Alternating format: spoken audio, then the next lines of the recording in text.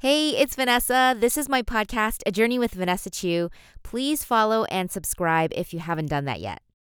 In my episode last week, I was talking about staying true to yourself. And I shared some stories from my own life, specifically around dating, where I realized when I wasn't staying true to myself, and also how I could continue living my life according to my values while being authentically me. If you haven't listened to it yet, the episode is called Staying True to Yourself. When I think about one of the stories I shared last week about how I lied to this guy to get him to like me, now I'm just like, wow, how dishonest and desperate of me. We didn't end up dating, not because I lied to him, but I was just thinking about lying to him because I wanted him to like me so badly. And I reflected some more on my past experiences, and I came up with this list of all the things that I used to do that were not healthy. These are my signs of a people pleaser. I put other people's needs first. I was scared to ask for what I wanted. I lied to myself and to others that I was okay. I agreed with everyone's opinions, even if I truly didn't, and I had a hard time saying no.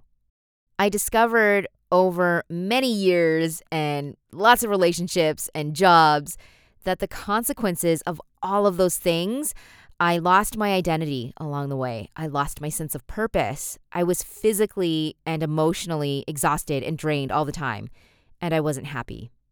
I used to be a hardcore people pleaser. I wanted people to really like me in relationships, friendships, everybody. But the reality is, not everyone is going to like you in this lifetime. I know I'm not here for everyone, and that's okay. But I also know that in the past, I've given up a lot of me in order to please other people. One of the earliest examples of this is when I was in elementary school. I remember wanting to be liked and accepted. A classmate of mine lived close to me, so we often walked home together after school, and we were in band class together as well for a few years. I played the flute, so I was always able to stuff my flute case into my backpack so I didn't have to carry it by hand. My classmate, though, she played the trumpet, so she couldn't do that. She couldn't stuff her trumpet case into her backpack.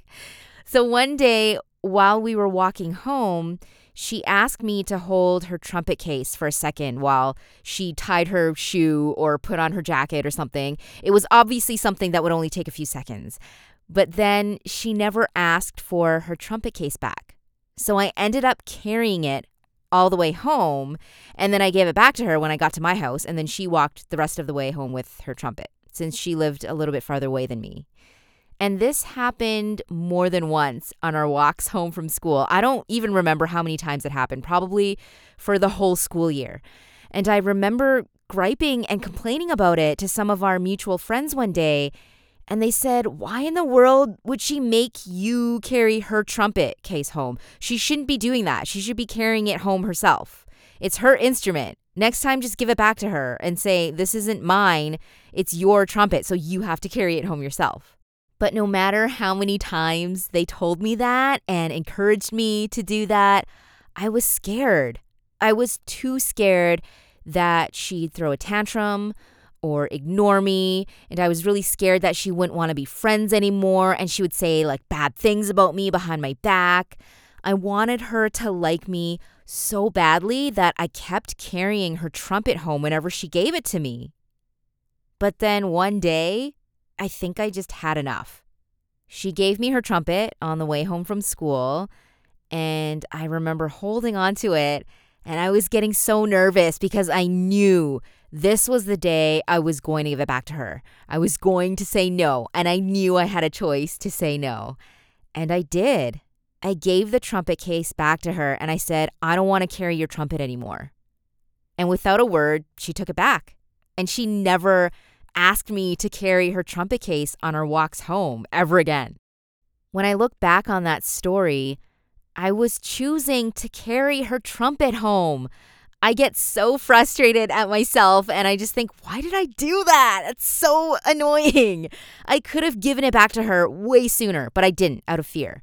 I wanted to please her and I wanted her to be my friend. I realize now that in that situation and so many others, I was living out of fear.